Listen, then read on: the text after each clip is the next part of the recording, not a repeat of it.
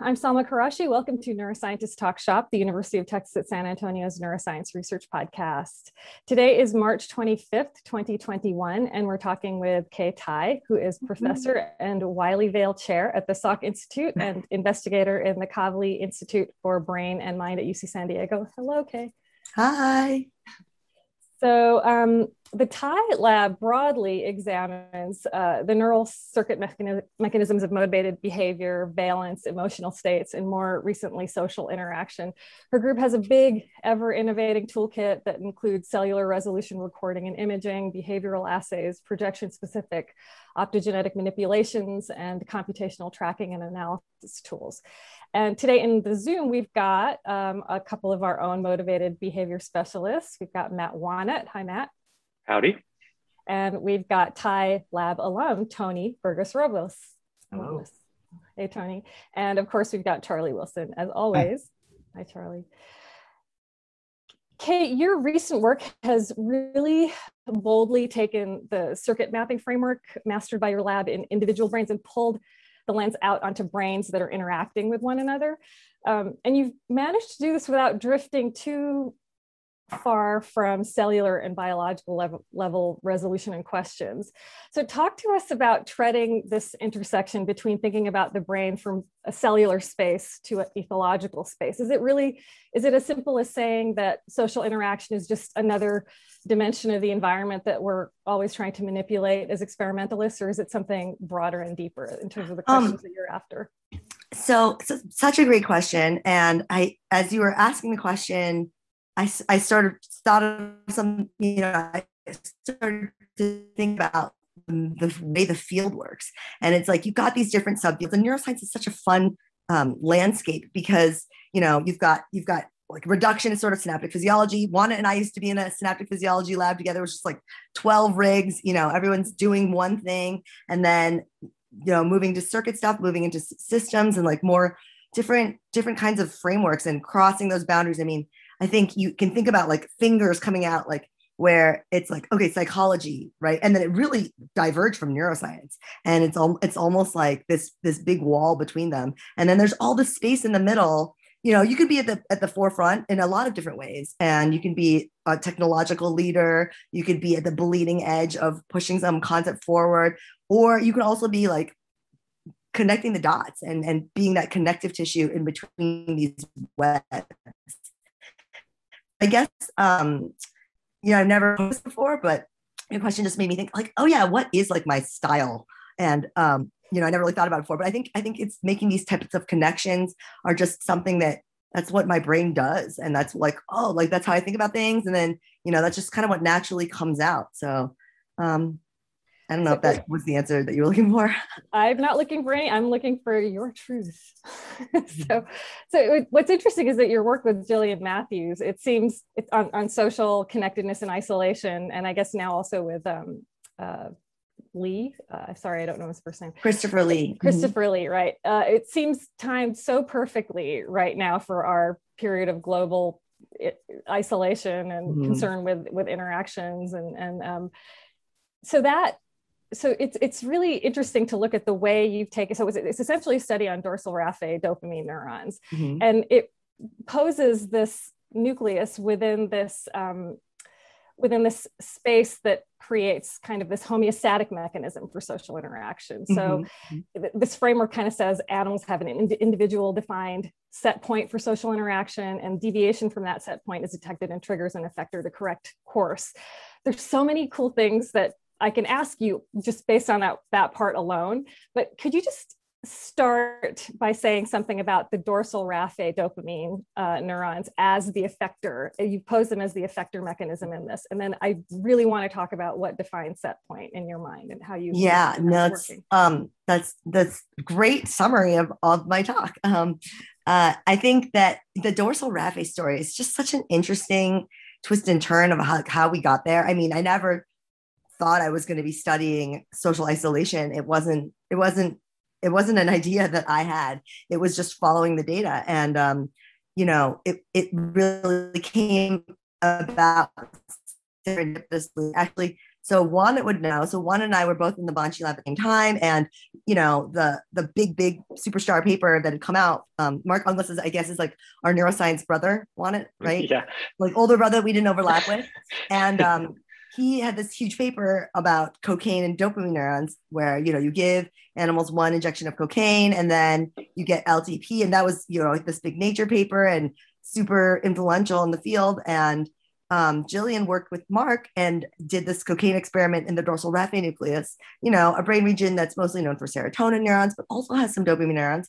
And at first it was just intended to be like an incremental study of like our DRN dopamine neurons, like VTA dopamine neurons or not. Like that's kind of, do they also respond the same way to cocaine? And then the saline group was different. And we realized it was like all these other manipulations that had gone into it. It wasn't, well, Jillian realized that, it was after you inject the animals with either cocaine or saline, you move them to the cage by themselves so they don't like freak out the other animals. I don't really know. That's just the protocol. We're just doing it. And then, she had she had that control instead of naive animals. It was a really well-designed experiment. She trusted it and followed it and found that these dorsal raphe nucleus dopamine neurons undergo plasticity when animals are socially isolated. It's nothing to do with cocaine. It's nothing to do with novelty. It's the isolation. And they become more responsive to social stimuli when that occurs. And when you activate them, they mimic a loneliness-like state in that animals become more motivated to seek social contact, but it's an unpleasant, aversive state they want to escape from. And it's something that we see this correlation with social rank. And so that got us to think about social rank. And, we don't know for sure that it's an effector system. It could be the control center, but it sort of reflects already the recognition of a deficit. But, when we think about a control center, I don't know. Yeah. I don't know if I would expect that to be localized together in one nucleus or distributed across a macro circuit. We don't know yet. So, go ahead. Okay, I was curious in Jillian's work and a lot of the work that you were talking about today, have you been looking at just males only or male and females? And you probably can see where I'm going on this because Tom Cash had a paper that just came out and was talking about some intriguing sex differences that they found when they were perturbing both optogenetic and chemogenic activation, the dorsal raphe ventral PAG dopamine neurons. And I was curious, do you think that the same rules of, more generally sort of big picture, is isolation going to be affecting males and females in rodents the same way? Do we know that? And also sort of social structures when you end up having both males and females together. I know it's big question, lots of directions to go on that, but I guess, have you started to dabble in the sort of sex differences, or are there any sex differences? Great question. So within our lab, we with Jillian's paper, we did not do sex differences. That I don't have a good reason for that. That just was the time of where we were at the point. And then we started thinking more about social rank stuff. And so I think in our hands, at this point we are able to get ranks in females, but when we were at MIT, we were unable, it was very unreliable if we would get linear ranks. So for the rank project, we didn't do females because I think female hierarchies are fundamentally different. Like the behaviors tend to be more, there's a little bit more turn taking rather than like something more despotic where there's an alpha that really dominates. The dynamics are different, and maybe that there could be a lot of other factors that contribute to that as well. This paper is great, and I love Tom Cash's work and thinking about it is a different subset of DRN dopamine neurons that like mediate the social component. We have now identified that is dorsal raphe nucleus to central amygdala. Surprise, I don't know, and not BNST or the basolateral amygdala. We haven't looked at ventral. We haven't looked at I don't know what specific subsets Tom has investigated totally, but there is some overlap overall in the non-specific DRN dopamine neurons that for nociception. So like physical pain versus social emotional pain, I guess. The idea that there could be a convergence is just so cool because I guess I don't know that I would have intuitively assumed that. Yes, there's a linguistic link, but aside from that, it was not obvious to me, and it was sort of interesting, and that there might be some convergence of those signals, those different strong labor. So, you know, if you think about it more as a teaching signal, maybe that makes more sense, but that's neither here nor there. For sex differences within dorsal raphe nucleus, there our collaborators in Korea have found that there are sex differences, but you know, that's still unpublished, so I won't get into the details of it. But yes, definitely there is. I guess I have a follow-up questions related to this, you know, like thinking about Matt's question on individual differences, basically, right? So, you know, at least, you know, in the case of humans, you know, we undergo many stress situations across our lives, right? Different individuals get, you know, some detrimental effects of those stress experiences, but many other individuals develop coping mechanisms, right? That makes them more resilient over and over as they keep experiencing even more stress. I'm just wondering, you know, like, you know, also in light of the pandemic, in which basically all of us were forced to socially isolate, right? Mm-hmm. Where do you think, you know, like we can start studying these kind of differences, you know, like resilient individuals versus non-resilient, and what do you think about that? Yeah, so there's so many different things. There's so many different things in this question. Sorry about that. No. I mean, I think that, okay, so in some ways, the pandemic, I think in many ways for this line of research, the pandemic was great because it made it a priority. Nobody wanted to publish social isolation papers at first. Like it was like so difficult that, you know, Jillian's PhD paper got rolled into her postdoc with me because it was just, we couldn't publish it, and no one cared. And then all of a sudden everybody really cares. So that's great. I'm glad that people care because it's important. But I think that the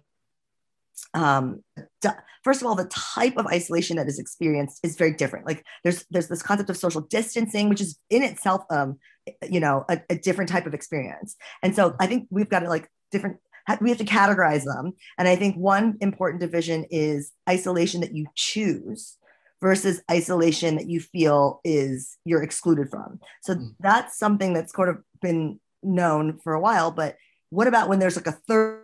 Then it's not like you're not left out of this party. You know what I mean? It's not like there just are no parties. So, you know, there's a feeling if you weren't invited to a party, that feels bad. If you were invited to a party, but you chose not to go, it doesn't feel as bad. And then like, if there just was no party, what is that? So it's kind of a completely different situation. And there have been a lot of cognitive, you know, human imaging studies of different types of exclusion and what that means, you know, like, oh, there's a ball game and they don't have this particular subject, and then how do you experience that exclusion? And you know, I think this is going to lead to a lot of different variations of you know, levels of social distancing or social isolation or deprivation of social contact. The other factor is that you know, in terms of the timelines that we have previously thought were ethical or non-ethical, you know, because I mean, after the Harry Harlow experiments, you know, with the social isolation of young monkeys, and it was after that, you know, that was like this beginning of PETA and like, you know, all of this ethical welfare of animals, and that, you know, that just has this stigma of being so like confinement is torture, et cetera, et cetera. And I think having an experience like this might make us rethink the relative importance versus the stigma of something being harmful. So, you know, I think before there wasn't as much of a reason, what would be the benefit of studying this? Nobody understood the benefit. And so it just, you know, nobody could do social isolation experiments, certainly not in primates, you know, certainly not in humans, of course. But now it changes it. Yeah, totally. Myself, you know, like as we spoke this morning, you know, like we began a project on the effects of social isolation and even how learning processes and detecting threats and detecting safety options in the environment are changed just due to some social isolation exposure, right? So I guess also my question, and I think, you know, like within your answer, you mentioned something about, you know, like there's different kinds of social isolation, you know, either if we choose or not. I was also thinking about when I formulated my question about like patients, for example, that got COVID infections, right? Like They were those, actually isolated. yeah, Yeah. they are actually isolated, and it's so important that we understand, like the nodal basis or how, just this isolation experience affects very dramatically our brain function, in general. I was actually curious. Have you guys played? I mean, Kay, when you were sort of describing the sort of different gradations of isolation, I mean, it's likely what we have, or in the laboratory setting, you've got there's a party going on and you're not involved.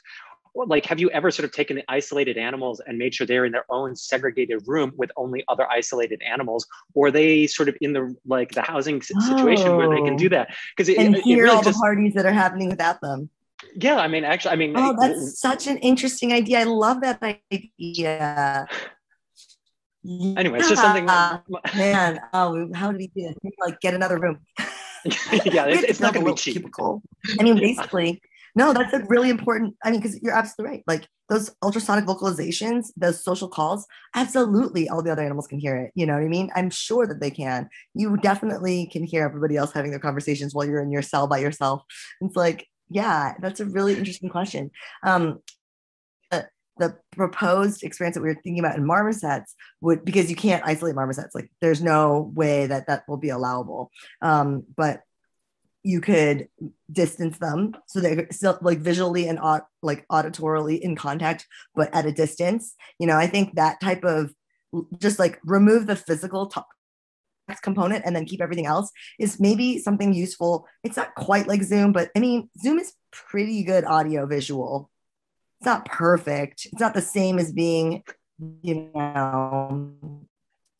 separated, but it might be more analogous. I don't know. I think moving one modality at a time might be useful in terms of understanding what's going on. Can we talk about rank a bit? Because embedded in all of that, you mentioned rank, and rank is what determines whether the valence of isolation is going to be positive or negative. So if you're low on the hierarchy, or this is like an intuition that you have to think about whether the valence is going to be positive or negative, right? So actually, for the positive or negative, we've been only thinking about it in terms of acute or chronic isolation. But you're right that like rank and isolation, it's interesting to think about the interaction. So talk about where rank sort of comes into the dorsal raphe studies, because that's some work that you've done. And then there's a lot of work on medial prefrontal cortex encoding brain states that are associated with rank. And I really hope that you guys could talk a little bit about that, because that's work that is so interesting and I don't know anything about it. And, because rank itself is so context specific, right? In my house, I'm the king. Here, I'm not. So are these global, like how do we imagine that these are sort of globally entrenched things, and how sort of flexible are they?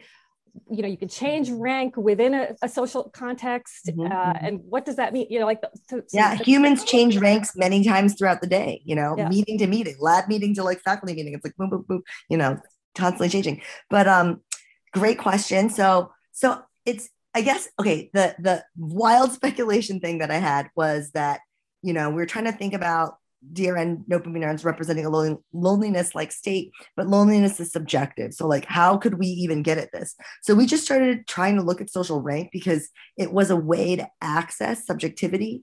And we did see this super strong correlation between the optogenetic manipulations, all the manipulations we did, and basically all the effects are being driven by the dominants. They're all strongly correlated with social rank. Subordinates stimulating these neurons doesn't really do anything. And the subordinate neurons, maybe had a little bit, this is evidence is kind of shaky. One look at this, we found a correlation, and another look wasn't replicated. So we'll see. But initially we saw maybe that there's more TH in dominant animals than subordinates. And so like, okay, maybe they're not having it. Like, why would stimulating the same neurons in one population of animals be, why would that be different?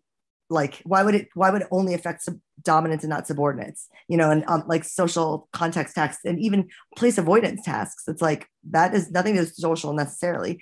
So we try to think about what could be going on there. So then we started to think about social rank and how, you can't really think about the homeostat without understanding how social information is detected. And we can't think about how social information is detected if we don't know the source, because the source of the social information really matters in how you would interpret it. So understanding rank became like, oh, we really need to do this first. So just a technical question. In those experiments, was dominance and subordinate status worked out within that context in that experiment, like whoever won the battle, or like, are these sort of larger structures that you're categorizing? No, we ranked them. We did 2 ranks, and everybody had a rank in their cage. And then we, just correlated like the degree, the delta of change with light on versus light off, like how much light changed behavior and social rank. And it was very strongly correlated for every task, like place avoidance, channel rhodopsin, gain of function, social and muscle function. So that was like, rank is doing something.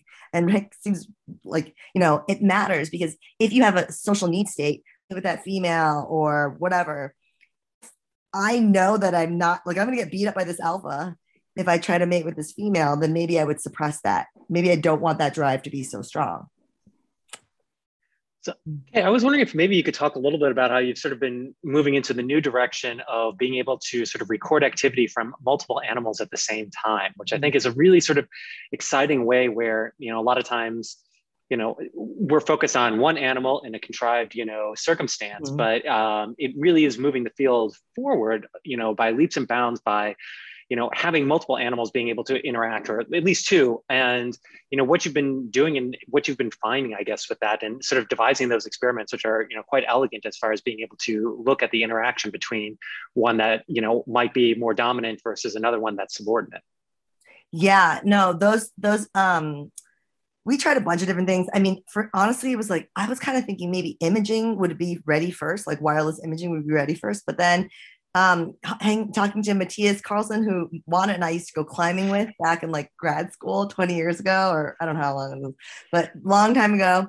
And his company makes these wireless, head stages for in vivo ephys, and there's just a little battery. So that's what we've been using, and it works great. And it allowed us, we can do many more animals. I think it was all just about like, now that the computer vision tool finally works, I would be comfortable using a task with more animals. But at the time, we weren't, everything was kind of being developed in parallel. It was like the hardware, the software, the task is like all just, hope all these things work out, because the project won't be possible otherwise. So that's kind of how we got to it. Is absolutely, we should be doing it with way more. Yeah. Oops, sorry. No, that's totally, yeah, I was hoping you would get to, thank you on it, because this idea of just of social interaction being this environmental thing that we're manipulating is really not right a question, right? It's looking at brains interacting and with one another and seeing the changes, relative yeah change. No, so towards your previous question, Salma, thinking about how your rank changes rapidly. So we've been doing this is like a sort of a follow-up to this project where we record the animal with one, let's say we take an intermediate, we pair them with a dominant first, then they're by themselves a little bit, then they do another session with a subordinate, and then the next day we do control for order. What we can see is that, how does the representation shift from just minutes to minutes of what's going on there. We've also been looking at absolute rank in the cage, and whether it's all relative rank that really matters, or is it absolute rank that matters. To be PFCs representing relative rank, which makes sense. It's not even clear that we necessarily have an absolute rank, if that makes any sense. It's like, what is my rank? It doesn't mean anything without the context of a social environment. At home, I'm an adult, I'm a parent, so I'm a boss. In my lab meeting, maybe I'm the alpha, but at other faculty meetings or different conferences, maybe I'm just whatever. You just kind of have to snap between these different situations so rapidly. And I think it's possible that we don't. It doesn't seem like we store absolute rank in the prefrontal cortex. Maybe we store it somewhere else. I don't know. It's very preliminary. So we'll Could see. you imagine in the context of the tube test and where you have, or in the, the arena where the two animals are going at it and you have sort of multiple losses piling up. I don't know if this ever happens with a dominant and a subordinate.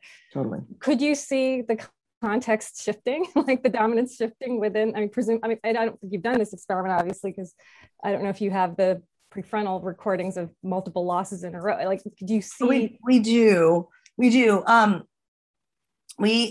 see, there's a lot of interesting patterns. There's often something where the dominant, it's kind of like, so if you look at if you break that decoding accuracy up into subordinates and dominants, usually people ask a question, so I just kind of save it for questions, but the dominant accuracy just like stays high the whole time. The subordinate accuracy, it's still like above chance, but it starts out kind of low and then like catches up to the dominant later. So my speculation is, and like also watching the videos, you can see that there's active wins where they're like both like pushing at the fort.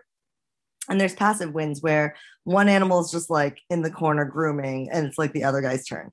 And so this is really interesting, but I think what happens is looking at the dominant basically to see their level of engagement. And then based on the level of engagement of the dominant, which is just like, I'm either trying to get this reward or I'm not. And then if I try to get it, I'll probably get it. And if I don't try to get it, I obviously won't get it. And that's like what the decoding accuracy comes from in the dominants. The subordinates, it's like, there's a little bit of that. There's, they could be just inattentive, but if they see the dominant not engaging, then they're like, ooh, this is my chance. And so you can see the decoding accuracy like really shoot up after the cue. Like if the cue goes on and the dominant's not going for it, they're like, woo, here's my chance.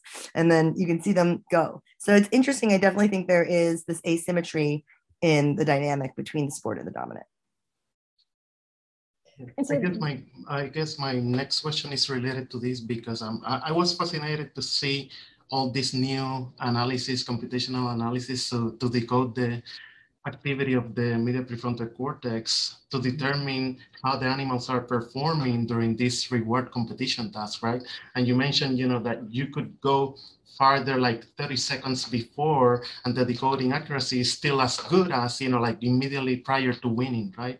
So I'm wondering if, that's just a result of, the actual winning or, like the media history of what just happened in previous trials. And I think it nails goes back to Salma's question, or is it related to the overall activity in those dominant animals forever? Like I'm thinking if you have done any recordings even prior to training the animals during this competition task to see if, like the PFC activity can already predict, how are these animals going to perform, like later during the competition task, right?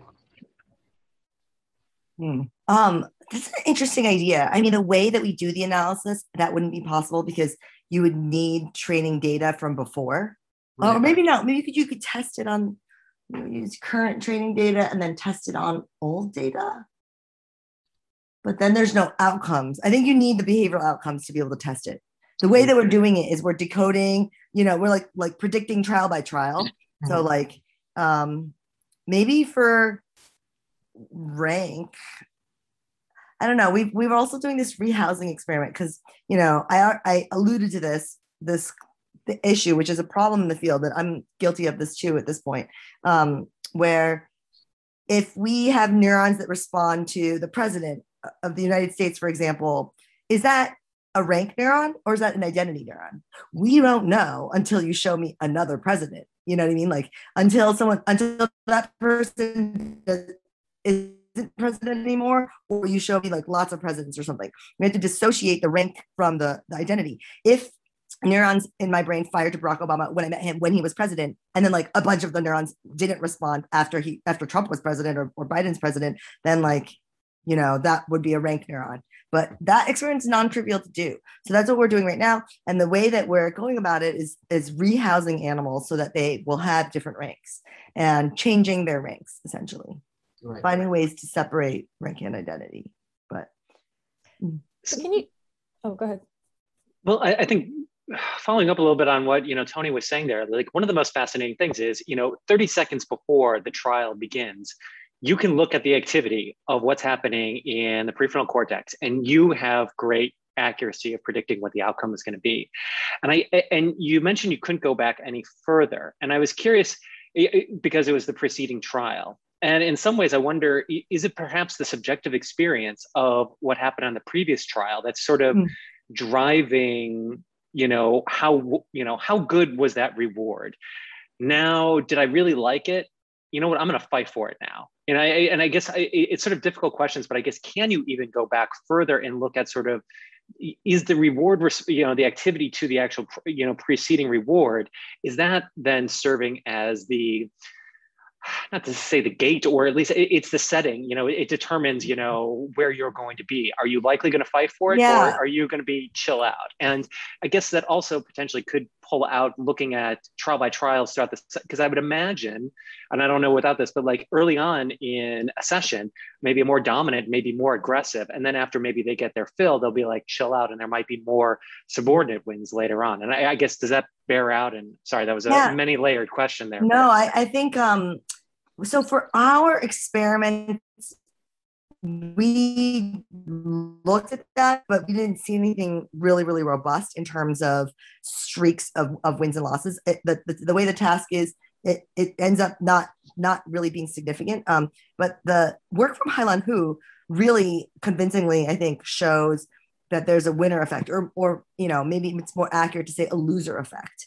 That winning doesn't necessarily make you win more, but the losing does make you lose more, like make you give up more easily. So I think that's interesting to think about, and maybe a winning mindset's more fragile than a losing mindset. I don't know how you want to think about it. Like from a computational perspective, I think about it in terms of like attractor states. Like, is this attractor state gonna like be something that like holds more stably than a winning, more fragile sort of mindset or representation. Although you would expect that an unexpected loss for someone who's on a winning streak would be especially disruptive, just intuitively, right? Yes.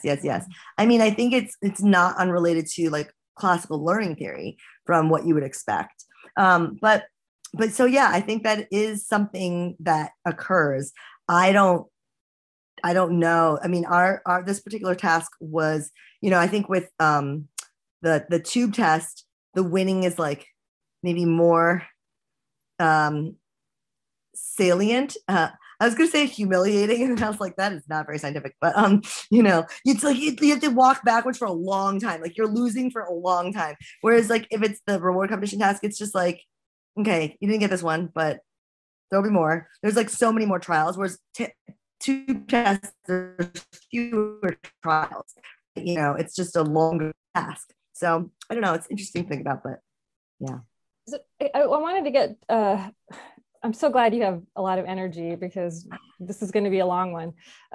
But I wanted to get to the difference. It seems like, I don't know the literature, so maybe you can explain to us the difference between acute and chronic isolation in the few things that I read seemed almost arbitrary, the way it's chalked out for rodents. But yet the outcomes when reintroduced into a social setting are so different that I guess it's a week versus more than a week is chronic versus acute. Maybe you could explain that. Talk about at a cellular synaptic level, the adaptations that you imagine could be responsible for this kind of thing, or how you're thinking about this adaptation, because you've called it an adaptation. And I don't know if you mean that in a literal synaptic sense of adaptation or whether this is sort of a behavioral. I definitely think there is some sort of synaptic adaptation. We don't know what it is yet, but I mean, it's likely. There's an acute synaptic adaptation, and then sort of something that looks like a very homeostatic kind of timescale of maybe a little bit slow for homeostatic, but I imagine that is likely true. So we certainly have plasticity adaptations with on the scale of acute stuff, and acute and chronic, it's totally arbitrary in the field. And also, I mean, is it even time per se, or is it correction effort? And so, I think all these things depend. And, given that different animals have different lifespans, chronic for a fly is not going to be the same as chronic for a human. And even a human mouse, like, human lives 80 years and a mouse lives 2 years. It's like really not, I don't know how to compare these timescales across different species of animals with such vast different reproductive and lifespans. So I think maybe though within a species there is a time constant. You have a circadian rhythm. Maybe that is like how the allostatic load builds up, right? Where there's some amount of evolved set point for keeping track of time. I suppose that's possible. It seems kind of more likely to me that it's correction effort though. Like you're making calls or you're venturing out of your burrow. You're trying to, meet mates. It takes effort. And, if you have a lot of failures, you might decide that the cost benefit ratio just isn't worth it. And, with some updating, it isn't worth it anymore. And that's the possibility. I think in terms of the homeostatic set point adaptation, it's where would this form? What would trigger the adaptation? Would it be gradual? I mean, the behavioral change seems sort of step function like, you try every day until you just stop, right? Or whatever. Maybe not totally. It doesn't seem like linear. Whereas if it's an allostatic load kind of model where it's drip, drip, drip into a bucket until finally, you snap or whatever that means, or make your adaptation. I think that is also possible. We just haven't systematically worked this out.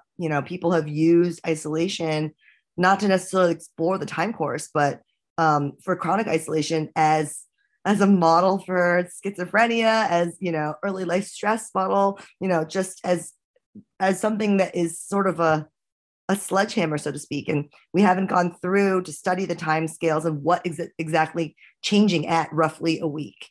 A lot of things do seem to change in our hands anecdotally. There is something around, the week-ish to 2-week mark that seems different, but, there's genetic adaptations. David Anderson, Moriel Zelkovsky from David Anderson's lab has shown that, TAC2 may have a role. So there could be some genetic changes that occur, some epigenetic changes on, lots of possibilities. And it's probably all of these answers are contributing, most likely.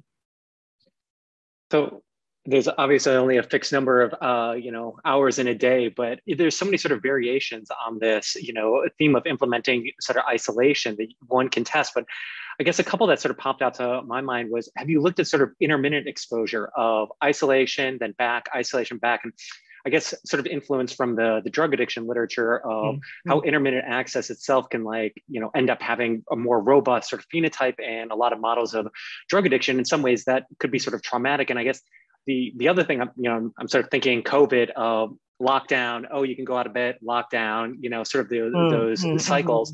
And I guess the other thing is juveniles as well, where, isolation particularly, I mean, from a translational perspective, isolation during adolescence can be, very traumatic. And, have you looked in, or anybody else for that matter, looked in how isolation is influencing behavior from sort of a developmental standpoint?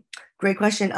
Byung-Kook Lim, my colleague at UCSD, has been looking at this and has looked at social isolation when it's predictable. I believe, versus when it's not. So the analogy he uses is like, if you're dropping your child off at daycare, that's like a very reliable time. There's gonna be, it's like very predictable. And if it's reliable every time, it's not a big deal. It's like if mommy's late, then there's like a huge stressor. Or if you don't know when you're going to, with COVID, it was very different. It was very unpredictable. Everyone's like, what's going to happen? When can we go back to work? What's happening? And then it was like different, all over the place. So that was the uncertainty, I think, was very difficult to deal with, in contrast to something where like, here's the schedule, here's the plan, adjust. Whereas, you don't know if you should be adjusting. What should I be adapting to right now? Because it's sort of changing a lot. I think that makes it actually more difficult, for your brain to adapt, because it's not clear what strategy should be used. So I think anything predictable would be a better way to reduce the stress. That's very similar to drug addiction, right? Like it's the unpredictable intermittent access. If it was reliable, then it's okay. You have to have some days where there's lots more and some days there's none. That's what makes it work. It has to be that variability that makes you have this like hoarding instinct, so to speak. I don't know what the right word is, but so how do you model that in this homeostasis flow? I mean, is that another node in that, or how does that yeah, no, that's really interesting. So we have not looked at that. We're not working in juveniles right now. We're mostly focusing on adults. I think so I don't know, the other answers to Juana's question, but in terms of the interaction with many other components, one thing we are looking at relevant to what you were just bringing up is actually alcohol drinking. How does alcohol sales were like through the roof during the pandemic. It was like hate crimes, screen usage, alcohol usage is like all like through the roof. And social isolation, first of all, there is a correlation between drinking and social rank. But across the board, all ranks of animals drink more when they're isolated. And so we're just kind of looking at that and looking at how prefrontal cortical neurons might change longitudinally across different phases of isolation that could predict their development of compulsive alcohol drinking behavior. I guess I have a question about, like possible future directions and to understand better all these factors contributing, because you mentioned the predictability of the stressor, right? But also a huge factor that, has been investigated with other forms of stress is the controllability over the stressor, right? Mm-hmm. Which, just thinking about all this work from Steve Mayer in Boulder, right? Yes. That, even there are different subregions of the medial prefrontal cortex playing in very important roles in encoding this controllability over the stressor, right? Yes. So just wondering how, if any ideas come to mind about an experimental design in which animals are able to control a social isolation stressor. Maybe difficult, right? Maybe difficult to achieve, but yeah, that's interesting. Yeah, I guess it relates to the question we were talking about earlier about different types of social isolation, right? Is it forced? Are people, especially if they are sick, like there's no way they can exit the room or the ICU, you know what I mean? So I think that one's so bad too, because one of the things that correlates with perceived loneliness or social isolation is increased severity in response to a viral immune challenge. So it's probably the worst thing that you could do for someone with COVID is to socially isolate them. I mean, I understand the reason of why people do that, but that's rough. So yeah.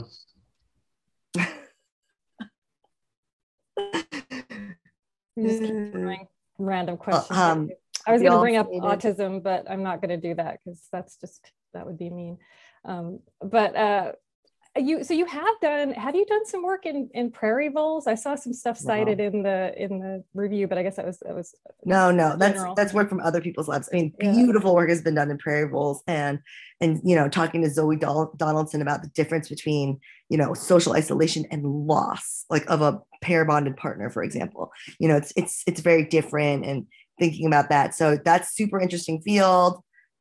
Beautiful work's been done by so many.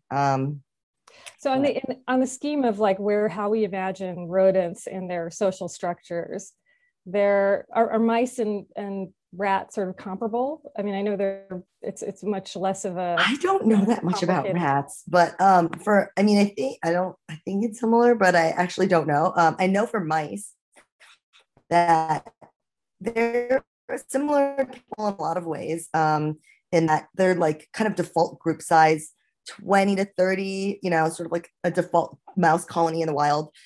So not that different from classroom sports teams, departments kind of thing. And your rank is flexible, but pretty stable. Like once the rank and hierarchies form, it's pretty stable. There's different hierarchies that can be formed with different strains of mice and under different conditions that are ranging from linear to more egalitarian or sometimes more despotic. I think, people also can like form different, like a variety of different structures. It's not always linear, it's not always one thing. It depends on the conditions and sort of the way that ranks are enforced and expressed is not dissimilar. So there's a lot of commonalities between people and mice. I think it's sort of interesting to compare to marmosets, where they really like kind of spend more time in the family unit, which is, another really, like, humans are so versatile, and across different phases of civilization, we've had more communal versus more nuclear family structured social groups. So I think studying these things across species is really important to do. Yeah, no, that's what I was hoping that's what I was trying to get at there. But well, I think, should we call it, guys? This has been a lot of fun, and I could tell people are sort of sitting on their hands trying not to ask more questions. But we hope to hear more about this stuff. This is fantastic. It's been really timely. Really enjoyed getting up to speed on a topic I hadn't really read about at all until your work. And thank you for joining us, Kay Tai. This has been Neuroscientist Talk Shop.